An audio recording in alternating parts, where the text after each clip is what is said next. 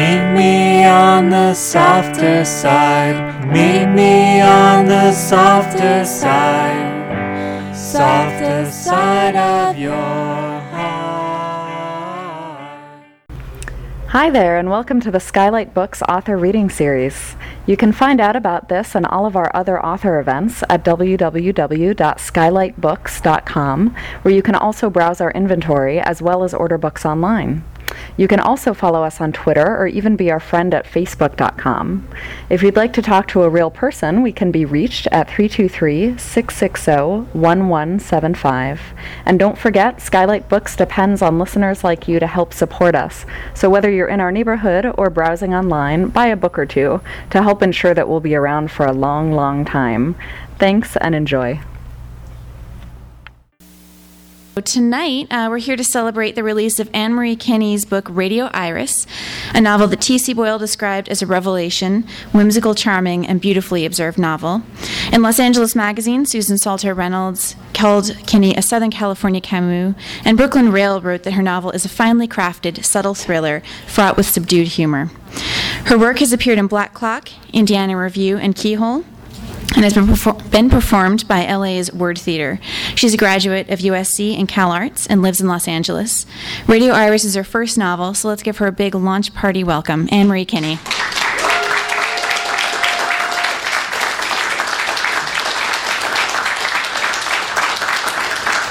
Hi. I'm short. Thanks for coming. Can you hear me okay? Okay. So I'm going to start off by just telling you a little bit about the book. Radio Iris is the story of a shy, daydreaming receptionist in an office that grows increasingly mysterious and unnerving as time goes on. At the beginning, we're introduced to Iris's kind of drab workaday existence, which she offsets with a rich inner life and a passion for oldies pop radio. But then coinciding with the onset of an unsettling recurring dream that seems to find her night after night, she starts to notice oddities in her office. Certain coworkers seem to have vanished. Her boss's strange habits and unexplained absences. The fact that trash is piling up and she can't remember the last time she saw the janitor.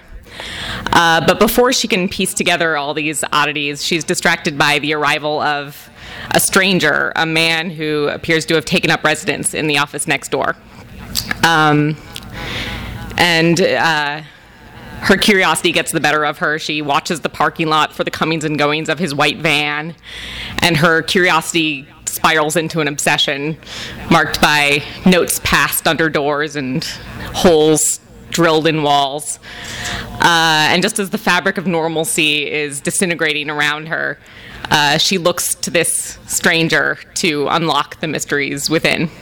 So that's my little intro. The chapters are quite short, so I'm just going to read a few of them to give a little taste of the book. Numbers. When Iris arrives at the office, she finds that there are 33 messages in her voicemail box. The first 29 are misguided fax machine. She sits through each high-pitched squeal until the system gives her the option of erasing it. 3 more are from her boss, who has just landed in Europe. The messages are each about 5 minutes apart. In the first one, he angrily asks her where she is. In the second message, he apologizes for the previous message, explaining that he miscalculated the time difference, but to please call him when she gets in. In the third one, he apologizes in advance for his impatience, but explains with increasing ire that he needs her to call him right away. The 33rd message is another fax machine. She quickly dials her boss's cell phone. He picks up after 2 rings, and it sounds as though he's at some kind of sporting event or street riot. He yells into the phone, "Thank God, listen, I need you to do me a favor." Okay. She has her pen poised over a fresh yellow Post-it note. Okay. Yes? I'm sorry, it's very loud here. I'm in a meeting. Okay. What do you need? I need you to call the Spear Garden Hotel in Zurich and ask them 2 questions. 1, in what room is Mr. Franz Wilmar staying? And 2, what is their fax number? Do you need me to fax something to Mr. Vilmar? Yes, obviously. In the file cabinet directly to the left of my desk, you'll find a folder marked miscellaneous. The piece of paper in the very front of this folder, the first paper you see, needs to be faxed to Mr. Vilmar post-haste. Okay, do you have the number for the hotel? Hold on. She listens as he yells something unintelligible. There's a crash, and it sounds as though the phone has been dropped. Suddenly, her boss is back on the line. Hello? Yes? Okay, I don't have the number. Just forget it, or find the number or something. I have to go. He hangs up. She looks up Spiergarten online and finds 7 hotels in Zurich under some variation of that name. She finds the paper, a list of names she doesn't recognize in 2 long columns, and starts calling. It makes her feel momentarily exotic to send faxes and make calls to far-flung locales. She feels privileged to know the appropriate country codes, but she also knows that she's just pressing the same numbers in a different pattern. Smoke. With her boss still gone, the day takes on a looseness that Iris doesn't quite know what to do with. Occasionally, she'll hear footsteps in the hallway, outside, people passing to and from the restrooms, in and out of offices she's never seen. How do they arrange their furniture? Who sits behind their front desks? She knows there are people in her own office behind more doors, but she can't say she feels their presence. Every now and then the phone will ring and she will answer. "One moment, please," she says, and with the press of a button, she's alone again. She listens to several messages accumulated over lunch from people she doesn't know who leave phone numbers but no area codes or give only first names. Wrongly assumed familiarity is rampant today. Her boss calls at one point and asks her to find a Post-it note on his desk with a series of numbers scrawled on it in pencil. No, not that one. The one next to it. What color is it? No, the green one. She finds the right one and reads the numbers off to him. He thanks her and hangs up quickly. She spends the rest of the afternoon going through the files on her computer, making sure they're still organized in a way that she understands. Click, save, yes, okay. Then, toward 4 o'clock, when the air conditioning starts to make her feel roomy and the recycled air starts to dry out her skin, she becomes suspicious and then absolutely certain that she smells cigar smoke. She's always liked the idea of cigars, the warmth of poker games and whiskey, but the smell, it's only good in theory. It's thicker, denser, more pungent than cigarette smoke, but she still feels like a hypocrite, a year-old, half-empty pack of Marlboro Lights in her purse that she dips into every once in a long while. The stale, musky odor of it is filling the reception area. Her eyes are beginning to water. She leans over her desk and is startled to see the smoke coming in thickly under the door, an amorphous white cloud of it, expanding lugubriously through her space. For a second, she feels that something magical must be happening, and she's unprepared for magic. Her throat is burning now, and she doesn't know what to do. Soon the smoke alarm will go off, or the sprinklers. They have those, right? They must? What does a person do? She searches the ceiling. And then she becomes aware of music playing, slowly increasing in volume. It starts out as a drum beat, so quiet it might be her heart. It gets ever so slightly louder until the sound falls into a familiar pattern, the sharply dated sound of a saxophone and keyboards filling the air with electric dots. She feels a thrumming vibration in her veins. A little louder and it drowns out her thoughts. She's trapped in the sound now, the smoke still creeping in, and she starts to panic. Finally, she gets up from her desk and steps out into the hallway.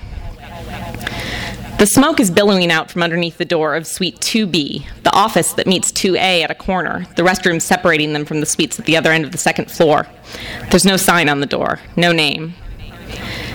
The music grows louder still, the wild festiveness of the saxophone belying the accompanying murk as the smoke forms a hazy wall in front of the door. She steps forward and knocks, her eyes filling with dry, stinging tears. The music fades slightly, and a crackling, youthful-sounding male voice answers. Yeah? She clears her throat. I'm sorry, but are you smoking a cigar? Or cigars? After a long pause, the reedy voice behind the door begins to mumble something unintelligible. No, he finally says clearly, it must be somebody else. I'm sorry, but it's just... The smoke looks like it's coming from your office, and it's probably going to set off... Do you want me to turn down the music? No, that's okay. It's just... The music abruptly switches over to a somber piano concerto, the volume slowly decreasing until it is barely audible.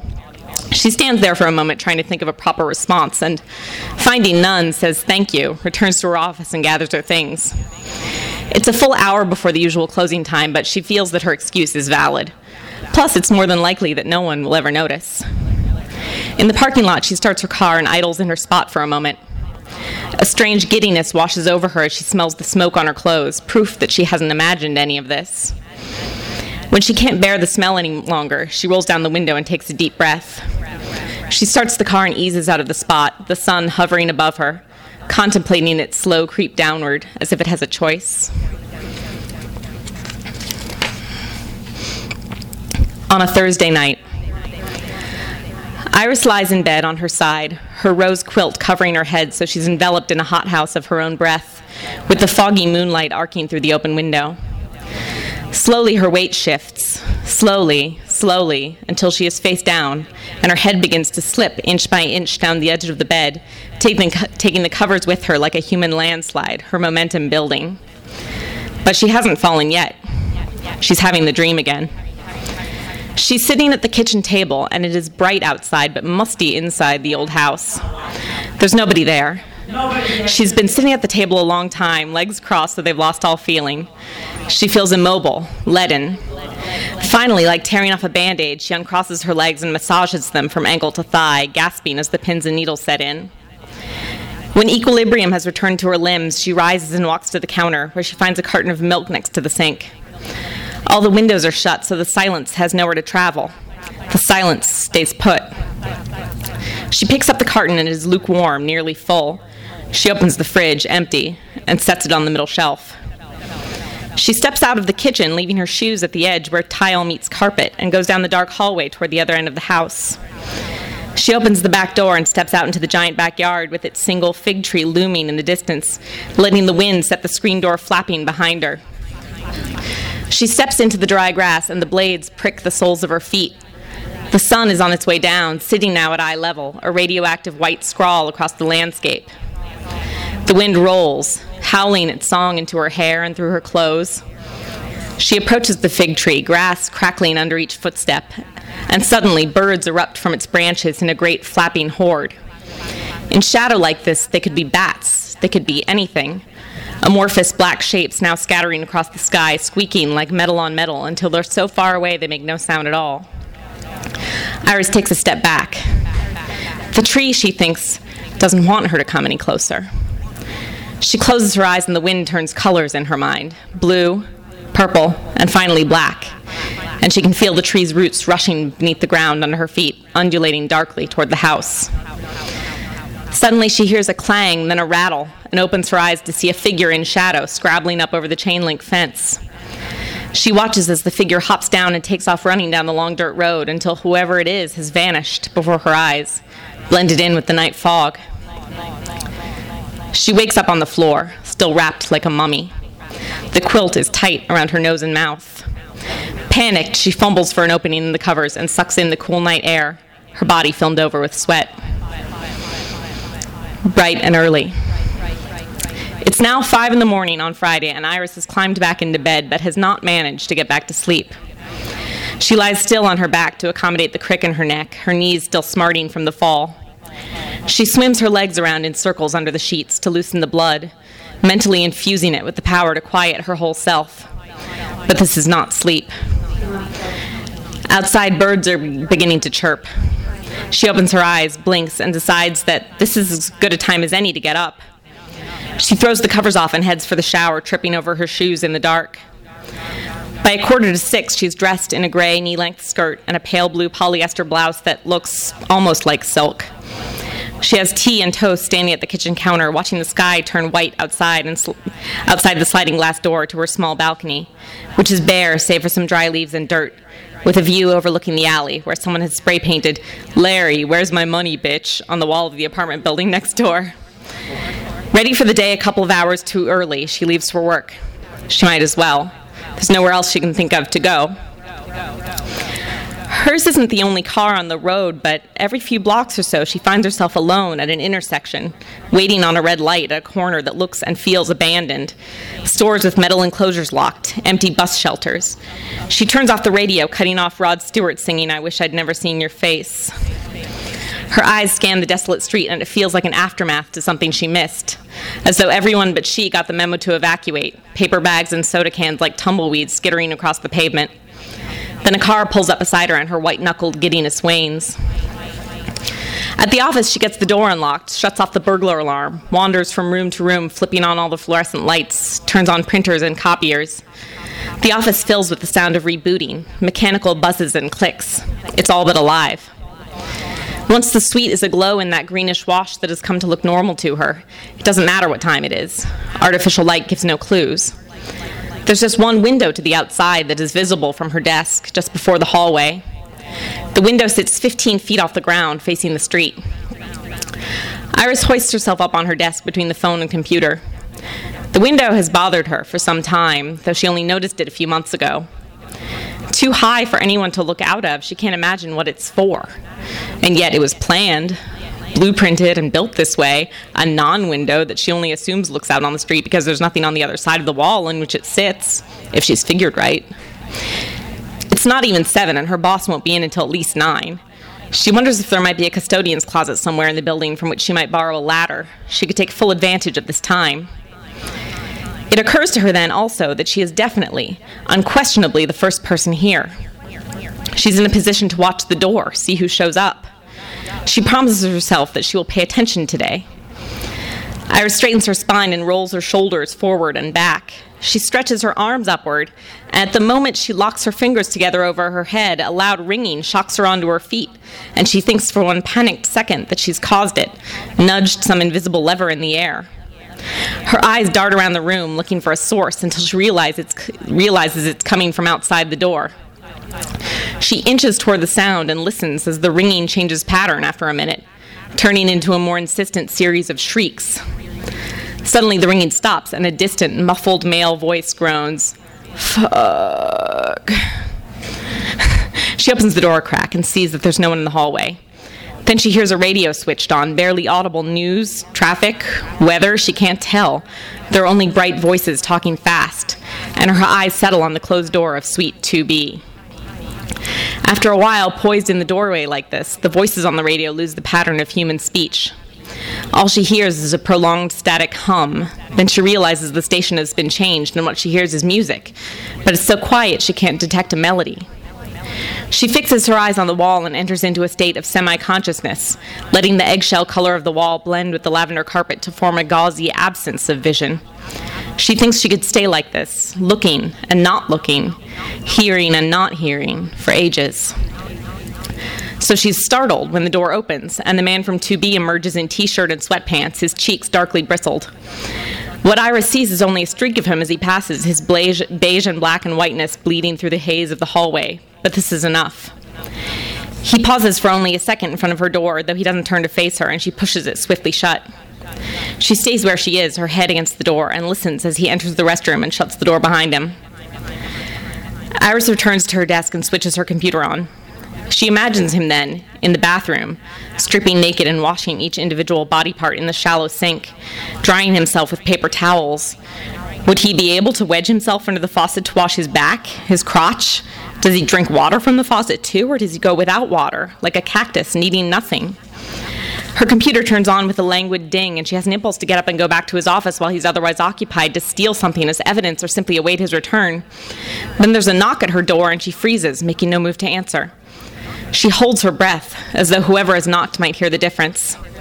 "Hello," comes her boss's voice. "Are you in there? I forgot my key." Iris exhales and jumps up to open the door for him. "It wasn't locked," she starts as he steps through the doorway. He takes off his sunglasses and jacket and holds them to his chest. "Why are you here so early?" she asks, flustered, as he passes her heading down the hall. "Why are you?" he says, before disappearing into his office. Iris spends the rest of the morning with her ears perked up like a dog's, one focused inside, the other out. With her left ear, she listens for any movements in the hallway, but there's only the opening and closing of doors, and she can't tell if any of them have been opened or closed by the man from 2B. Her right ear is trained toward her boss's office, from which there's been no sound since he arrived. Her listening game collapses anytime the phone rings.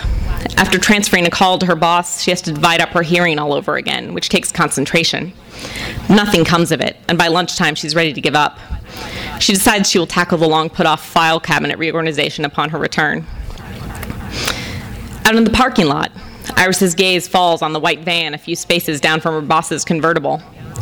She glances around the lot before approaching it, but she finds that its windows are the tinted kind that block everything out.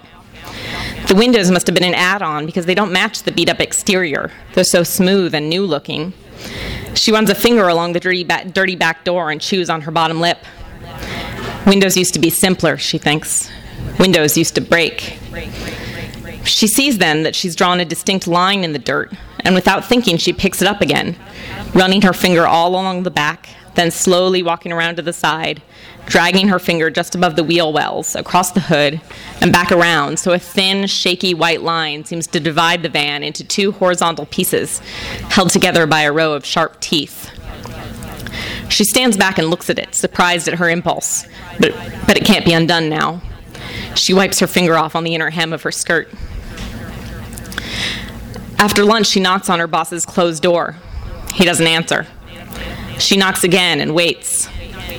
When he doesn't answer the third knock, she opens the door to find that he's gone again. The rest of the day passes slowly. There are no more phone calls. As the clock edges past 3, she realizes just how long she's been here and feels like her mouth is drying out. The office feels emptier than ever.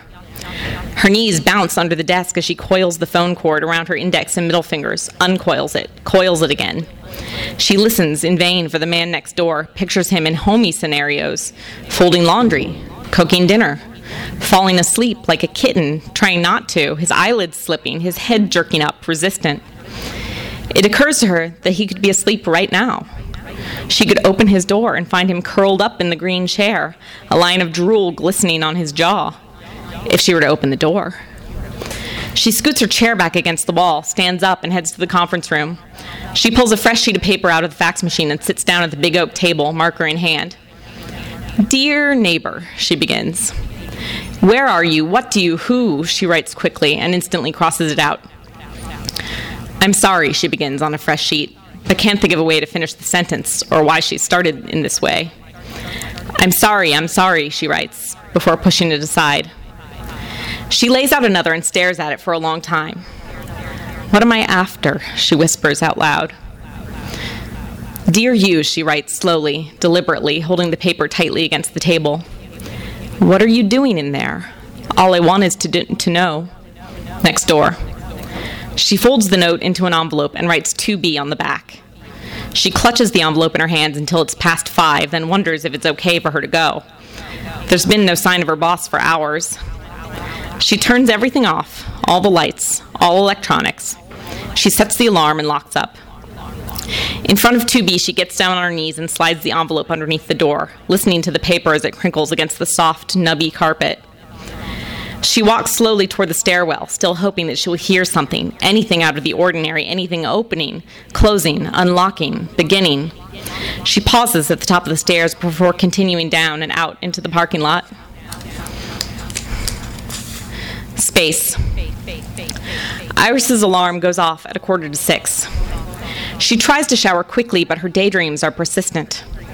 She's on a Ferris wheel overlooking the Grand Canyon when suddenly the wheel comes off its hinges and hurtles forward into the dusty maw. Everyone is screaming, their hands gripping the sides of their candy-colored compartments. But the screaming stops as, one by one, they all notice that they've been hovering over the canyon for some time, the air acting as a cushion on which the Ferris wheel rests. She comes to with shampoo dripping down her face.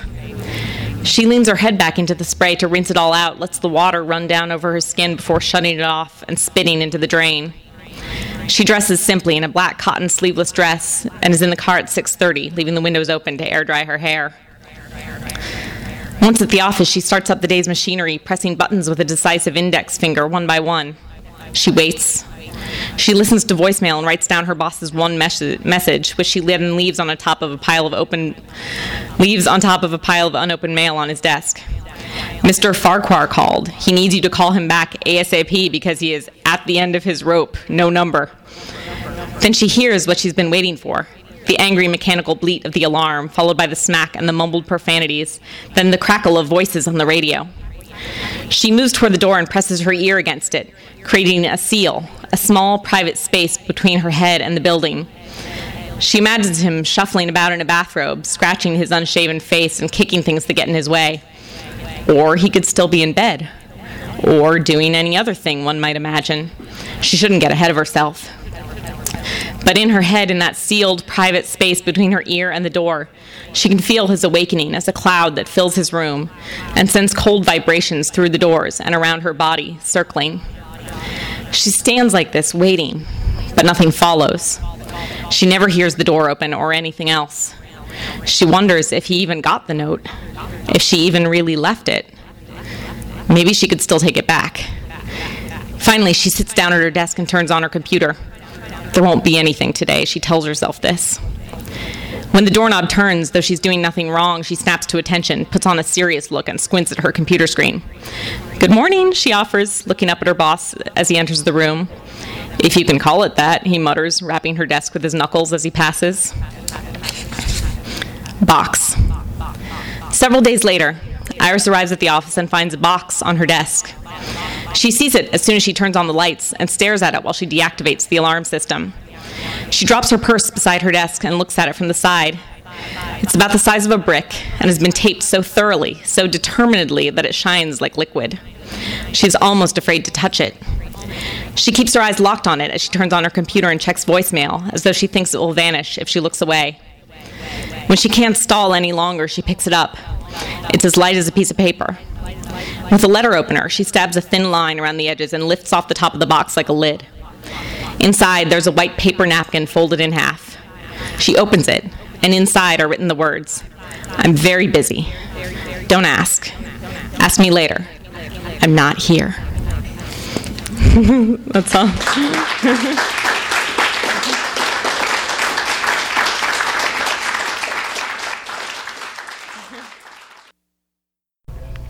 You've been listening to the Skylight Books author reading series. Don't forget that you can check out this and all of our other great podcasts at www.skylightbooks.com. Today's music was provided by Fragile Gang. You can check them out at MySpace, Facebook, and the iTunes Music Store. Thanks for stopping by, and we hope to see you soon.